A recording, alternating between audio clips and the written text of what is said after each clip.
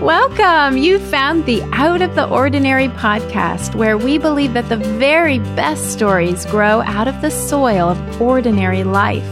I'm Christy Purifoy. And I'm Lisa Jo Baker. Lisa Jo, a few of my favorite ordinary things are my husband's homemade pizza, pink geraniums on the windowsill, and the slam of the screen door. A few of mine are the beginning of baseball season, the end in sight of packing all those school lunches, and feeding the koi fish every afternoon out in the yard. We are all in for such a treat this summer because Lisa Jo has a new book arriving on bookshelves at the end of July. It's a love letter to ordinary life called The Middle Matters, Why That Extraordinary Life Looks Really Good on You. It's already available for pre-order, and it's for all of us who have discovered that the middle is the place where we might have outgrown the shape of our teenage genes, but have finally grown into the shape of our souls. If you've ever felt like you're drowning in ordinary life, this book is going to be your new best friend, because it will remind you that the middle years might in fact be the very best part of the love story of life, kids, faith, doubt, marriage, failure, wonder, and the muffin top, and that these are all good things. Get comfy. Here we go.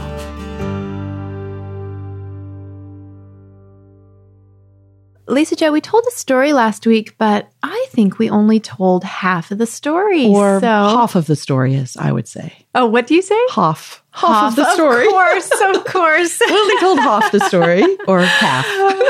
I prefer half. I might work on that. I am completely okay if your South African accent begins to rub off on me. Oh, really? Yes. That's great. I think that would be lovely. I don't know how my family would feel, but I hope it happens. Well, my South African-born son, who for many years of his life had a pretty strong South African accent, and even we were recently watching some video that Peter had shot when they were really little, right when we moved back to the States.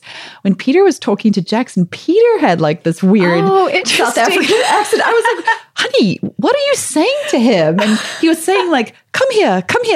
The here to Jackson. And it was funny. Clearly, Pete had also picked up some nuance. How great. And then little Jackson was saying, yeah, I am, Dad. It was so adorable. But now that 13-year-old makes fun of his mother's South African accent. I know. Just another way our teenagers I'm like, son, flip the tables on us. You're making fun of yourself, okay? This is where you come from. Well, I'm going to tell him that I love the South African accent, and I'm doing my best to learn it. So last week, we told half of the story.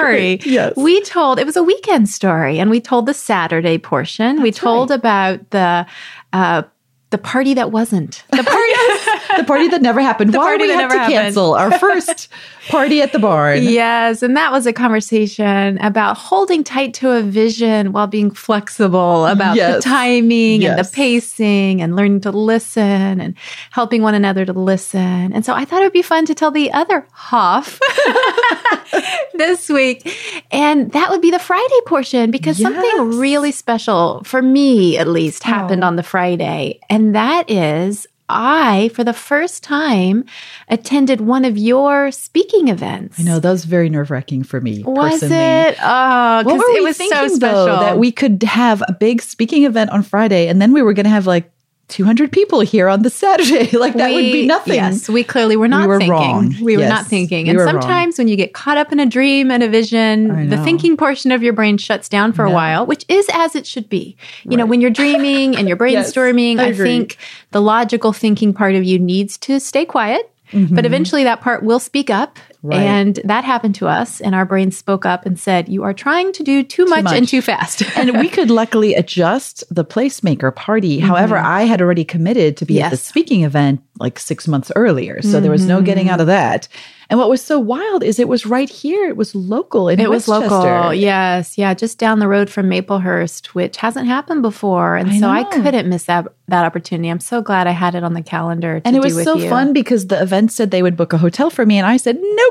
I will be staying at my dear friend Christy's house. I will spend the night there. So it was so perfect because I drove up that Friday afternoon and came to the house, and I feel like I rested upstairs. We had tea. of course we had tea together. Yes. We had tea, and I prepared for the event. And Christy said, I'll essentially come and be your second, I will come and be your assistant and help with books. Yeah. And it was so fun, A, to do an event that was local, because when do you get to do that? Usually I'm flying places.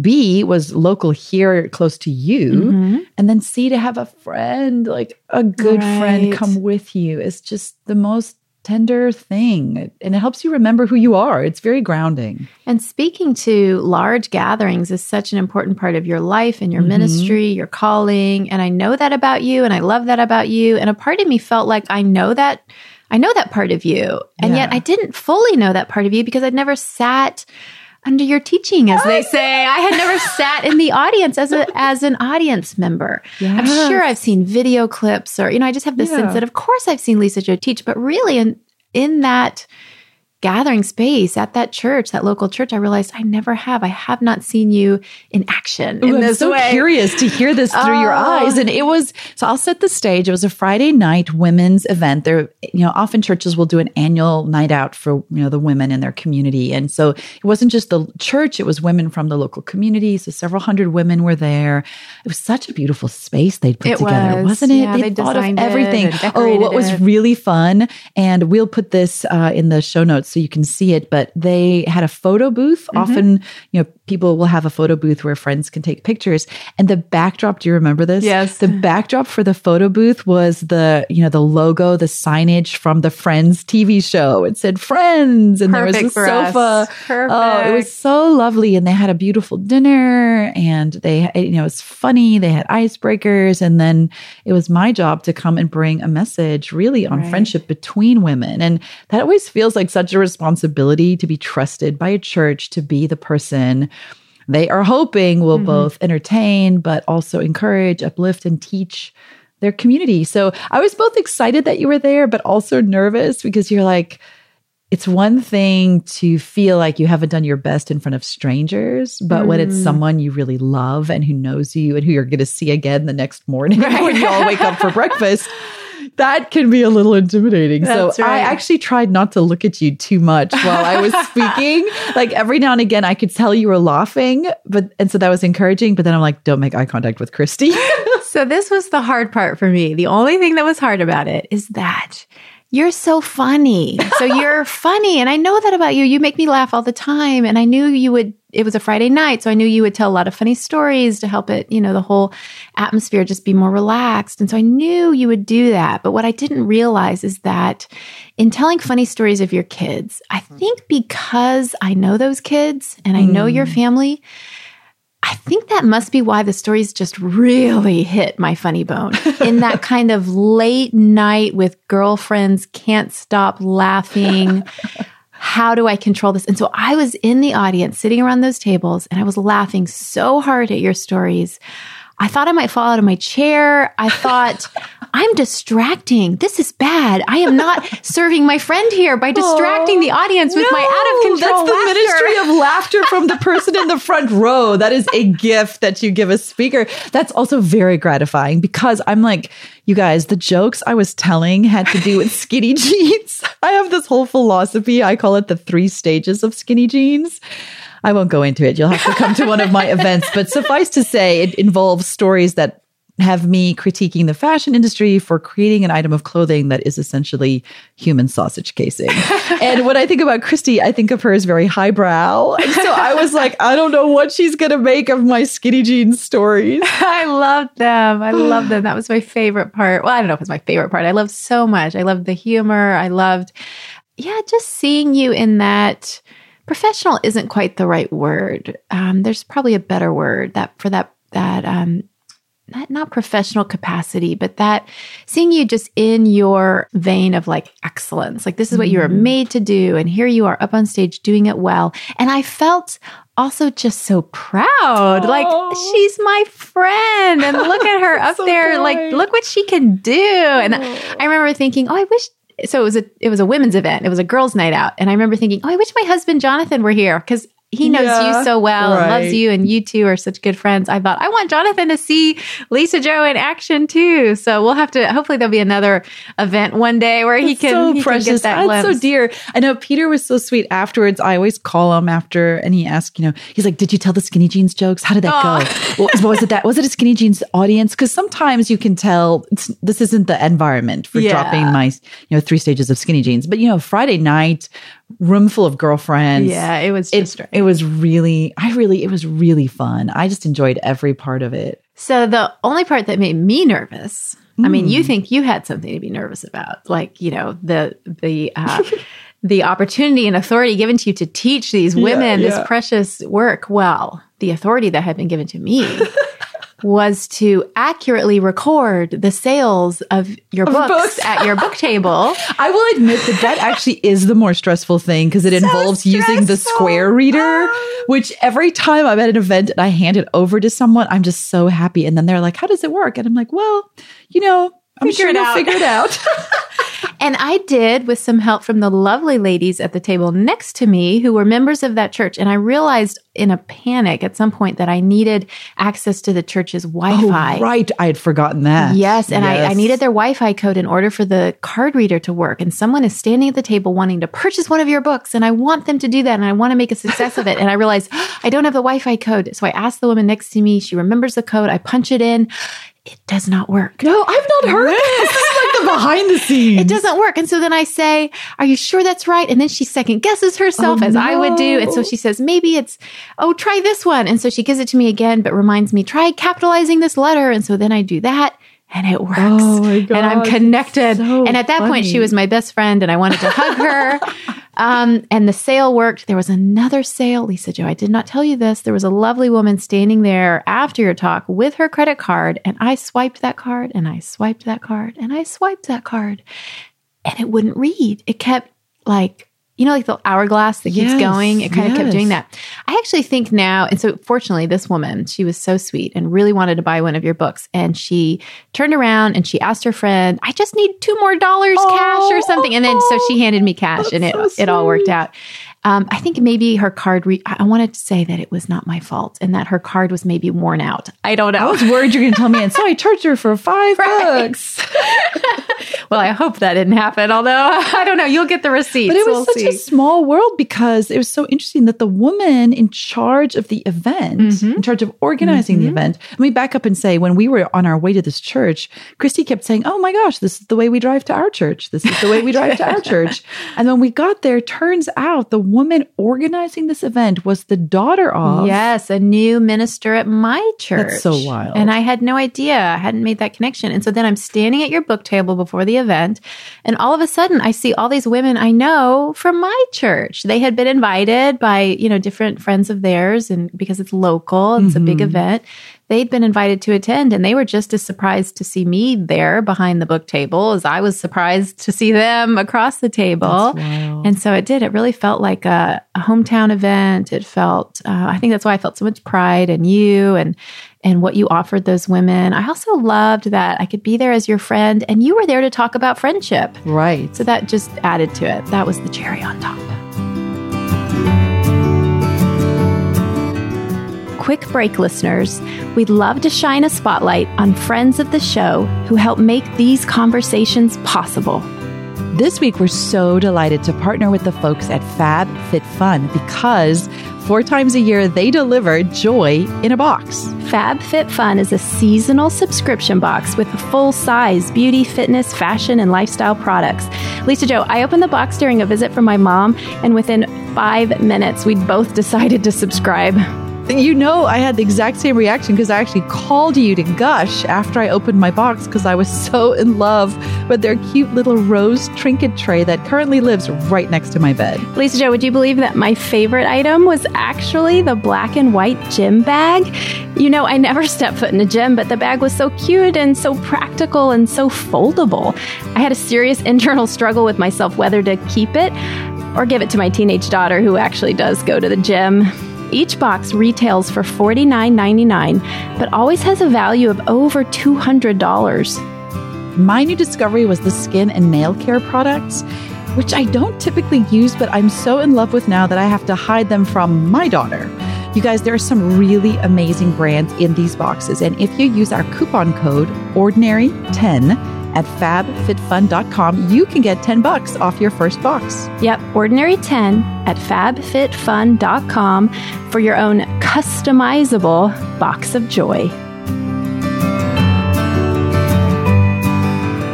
What was so special for me is that what I was there to talk about specifically too is this idea of how do we be women who come alongside our friends to champion them instead of comparing with them. And I think our friendship is such a testimony to that. I've been the beneficiary of such generous friendship from you. And that night was really a living example of that. It was like stepping into my own parable somehow. Here's Christy, who's come with me. Before we left to go to the event, her daughter snapped a picture of the two of us because it was like this monumental moment, you know, all these years of working together. And here you were coming into something that I'd been invited to serve in. And it felt like this beautiful illustration that I shared during this talk. I won't give the whole talk here, but I'll share a highlight because Christy and I have since talked about it quite a bit ourselves. And when we look around at women, really, we experience this deep desire for women to have close, meaningful friendships on the one hand, right? Yes. Like we really hunger for that, especially here as we get older. I think the older you get, the more you value friendships that have longevity, that have walked the road with you, that have gone through all the ups and downs with you, who really know you, who don't just love you from a distance, you know, on Instagram, but they know you. You're both loved and known. That is really intimate. So that's the first thing. That's what women really want. And it's funny because it's connected to the second thing, was really born out of a conversation I had on a radio interview when I was talking about my first book, Never Unfriended. It was, the interviewer was a man. And he says to me, sort of in surprise in the middle of the interview, I guess what I don't get is why we even need a book about friendship between women. Isn't friendship between women just a given? Oh. Like, how's that even a thing you have to write about? Isn't this just a given? We take it for granted. Women are friends, BFFs, squad goals. Wow. It was so surprising to hear him say that. And I was so taken aback. And it made me really think, I guess that's a valid question because I understand that mindset. I think most women have that mindset. We all think, I have an 8-year-old daughter. You have 2 daughters. Yeah, they have friends. They have friends. And we grow up thinking we're going to have friends and we're going to be BFFs and we're all going to hang out. And you sort of imagine when you get to the minivan driving years that friendship will be easier than it was in the middle school years. But what I have come to find is that is not always the case. That's right. And so while on the one hand, women have this longing for intimate, meaningful friendship where you're known and loved, on the other hand, the second thing I've discovered in my years of thousands of conversations with women about friendship is that most women also carry quite a bit of baggage from past friendship wounds, from hurts, from slights. And, you know, it's kind of a sliding scale, whether it was some small thing where you felt left out or excluded, you had FOMO, all the way up to like deep soul wounds delivered by someone who has betrayed you in the most painful way that really only a friend can. Yeah. And the older we get, simply because we've lived longer, the more of that we have. Oh, that's true. And I was at an event recently where I had some women come up and speak to me about how they had offered my Bible study, We Saved You a Seat, at their church. And one of the reasons they had chosen to do it is that they were trying to actually reach out to, you know, millennials, to college students, even to teenage girls. And they thought this Bible study would really resonate with that age group because we know that that is a challenging time, especially in the social media world. And she said what they were so surprised to discover, though, is that in this group, and it ended up being quite a large group with quite an age span of women that were doing the Bible study together, she said to me, but the women who kept bursting into tears in every session of the study were our senior citizens. Oh, yes. The women in their 70s and 80s cried through almost every one of the Bible study sessions. Gosh. And I said to her, yeah, it's because they've lived longer. They have acquired more time for more wounds, more scars. And so this might seem like a really discouraging conversation. The older you live, the worse it gets. Right. But I think that's the honest truth is that in all areas of our life, right? We just acquire more time to do the hard work in our marriages, whether it's our parenting, even in our jobs. There's just more time. And so there's going to be more room for misunderstanding, miscommunications, and then sometimes like outright hurt and woundedness. Yeah. And so what does it look like then to become women who have friendships that are safe spaces? Like how on earth do we do that? What is the secret sauce? And give it to me. I want some, like what does it take to become what I like to think of as sweatpants friends? Sweatpants are so great. I'm wearing sweatpants right now. I know. Sweatpants don't judge you. I'm wearing leggings, which are even like one step up from sweatpants, like in terms of comfort. Sweatpants don't judge you. Sweatpants don't care that you haven't showered in 3 days and that your hair is a mess and then you're just sitting on the edge of the couch, eating ice cream right out of the canister and weeping through This Is Us, Like, that's the sweatpants kind of friend. And I've thought to myself, what does it mean to be that kind of person? How do we accomplish that? And when I was writing We Saved Your Seat and Never Unfriended, I went and spent some time studying what has to be the most dysfunctional friendship triangle in the entire Bible story, which is David, Saul, and Jonathan, right? Just this bizarre set of interactions because there are these two friends and then there's the dad who wants to kill one of the friends. It's like a soap opera. Total soap opera. Like here's the young upstart, shepherd boy who becomes a hero and is taken into the royal family, but he's also this, fine young musician who plays for the king, but then all the ladies get a crush on him because it's totally a soap opera. He's a great warrior in the battle and they make up songs about him. It's like American Idol or something. They make up songs about him, but the songs talk about how great he is and how Saul the king has slayed his thousands, but David has slayed his tens of thousands, and the women swoon and the king becomes jealous and then wants to kill the shepherd boy. How is that the logical conclusion of that story? It's so crazy, you guys. And so Saul vacillates always between his admiration of David and then wanting to kill him. And in the meantime, David becomes best friends with the king's son. What adds a special crazy twist to the story is that then the young upstart is anointed to become the new king of Israel, right, and will usurp his new best friend. Yes. How the heck does Jonathan not become the one who wants to kill David? Right. That is what I wanted to know. Jonathan's father is breathing fire and murder his whole life, but Jonathan becomes David's BFF? What? Right. So, why weren't they in competition? Right. Why wasn't Jonathan constantly comparing himself to this friend, saying, why not me? What's wrong with me? What's wrong with me? Why can't I have this? Should be. Why is God taking this from me? And what's so interesting is that Saul's entire legacy is defined by his attempts to kill David, by his fear of David. But the thing that Saul fears never happens in Saul's lifetime. David never becomes king while Saul is alive, ever. But Jonathan could be pretty much guaranteed he knew, well, in my lifetime, that is when it would come to pass, right? Like when my dad dies and I'm supposed to become the new king, David has been anointed. And so I'll have to abdicate or there'll be a coup d'etat. Like who knows what Jonathan thought would happen. So I wanted to understand Jonathan better because I kept thinking, we struggle with the same thing today. We are constantly comparing ourselves to other women. We live in a culture that feeds into the comparison cycle as we scroll through Instagram or Facebook and we experience what I like to call constantly, there you are in your happy Sunday afternoon. Maybe miraculously all the dishes got washed and put away and the laundry's folded. It's not put away. Of course it isn't. It's just like on all the surfaces, right? And you just feel deep contentment in your life in that moment. And then you might go down the hallway to take a nap and you crawl into bed. And then if you're me, you pick up your phone to set an alarm. But your thumb, of its own volition, without you even realizing what's happening, flicks open Instagram. And there are pictures of writer friends gathered at a retreat that you were not invited to. And in that moment, you experience what I like to call a drive-by comparison shooting. It's so unexpected. And the moment where you're the most content with where you are is suddenly just exploded into all these fragments of dissatisfaction and comparison. And it is so hard to try and put back the pieces of that moment that you were loving for something that you realize, if you're being honest, you might not actually even want. Yeah. Like, I didn't want to be at that retreat in that moment. I wanted to be in my bed with my messy hair, in my sweatpants with my people.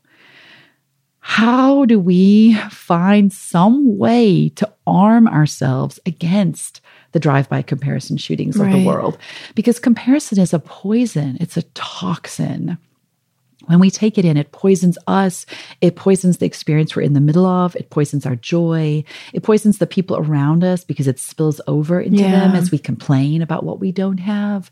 And then it poisons our friendship with the person we're jealous of. Everything about it is toxic. And I so badly wanted to understand, what antidote did Jonathan have? Because I really thought he has to have an antidote to comparison that's inoculated him, so he's not poisoned by it. What is it? What is it? So I went to scripture to actually read some of their story because it's very, very interesting. Here they have become friends in the palace. David is now on the run, essentially for the next several decades of his life. Saul never reconciles with David, and David is always under threat. And it is not romantic to have been anointed king when there is a king out to get you. It's true. He is not living in a palace. He doesn't have ladies swooning all over him. He is living in the wilderness. Every time we hear about this part of his life, he's living in the wilderness. Often there are raiders who've come in who have, run off with all of his belongings, including his wives and his children, and they have to go and track them back down again. Wow. Or they're living in caves, or they're in a village where they think they'll be safe, but then Saul comes out to get them, and David asks God, is Saul gonna try to get me? And God says yes. And Saul says, will the village hand me over if I stay here? And God says yes. And so David has to leave again, over and over and over and over and over again. So we pick up the story here in 1 Samuel. This is chapter 23 at verse 15. Here's how it begins. David was in the wilderness of Ziph in Horesh when he saw that Saul had come out to take his life. And I feel like you could put in parentheses, again. Yet Here again. We are. It's like days of our lives, days of Israel's lives. Saul's trying to kill him again. David is in a cave. And into the midst of this, it says the most unexpected sentence. Then Saul's son Jonathan came to David in Horesh. And what did he do? Encouraged him in his faith in God. And you just have to pause right there because Saul has no idea where to find David. He's been looking for him everywhere. And who just strolls up into camp whistling and right past the sentries? Jonathan, Whoa. The king's son. How is that happening right now? You have to know that obviously, David has put out the word to his mighty men. I love that that's what they're called when they're described. His mighty men know that Jonathan is literally trusted with David's life. Jonathan walks into camp in this moment of despair where David is hiding out again. Saul's trying to kill him again.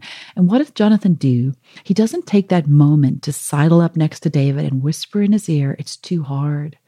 Maybe it's too difficult. Maybe you misunderstood when God said you were going to be king. Maybe it's time to just realize you're not. I mean, Jonathan had the power, the authority, and the trust to say any of those things to David. Yeah. And instead it says that Jonathan encouraged him in his faith in God. And then Jonathan says this shocking sentence saying, don't be afraid, for my father Saul will never lay a hand on you. You yourself will be king over Israel. And the crown prince then says, and I will be your second in command. Christy, I get full body goosebumps when I read that sentence. That instead of trying to assert his own authority, Jonathan tells David, I, the crown prince, will be your shepherd boy, usurper, hiding in caves. My father wants to kill you. Second in command. It is mind-blowing. And when you want to understand how was he able to say that, you go back to this sentence where it says, Jonathan encouraged David in his faith in God. Therein lies the difference. There's the secret. There's the antidote. Saul's faith is in Saul. Saul's agenda is in Saul. Saul is aligned with Saul. Saul is all about Saul's story. But Jonathan wants to understand what God is doing.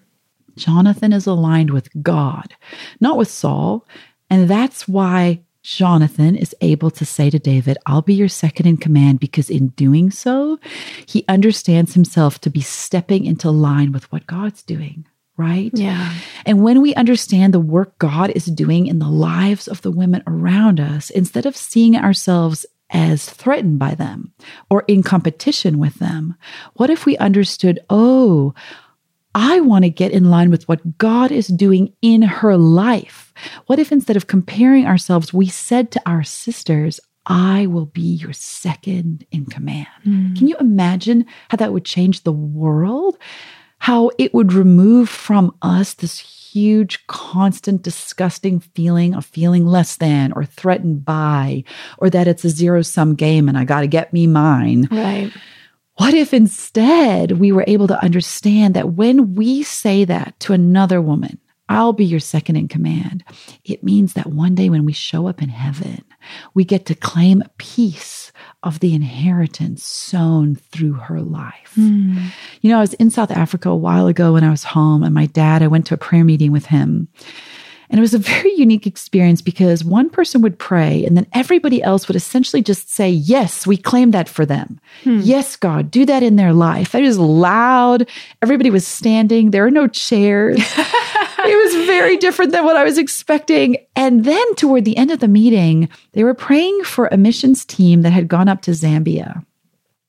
And the pastor had his cell phone, and we actually called the leader of the team. They put the cell phone on speakerphone, and they then reported back the work that they were doing in Zambia. And as they were giving the report, everybody in the room was saying, yes, God, we claim that for you. Yes, save those souls in Zambia. Yes, Lord, take that kingdom. Yes, Lord, build your church in Zambia. And I said to my dad afterwards, wow, that was amazing, amazing.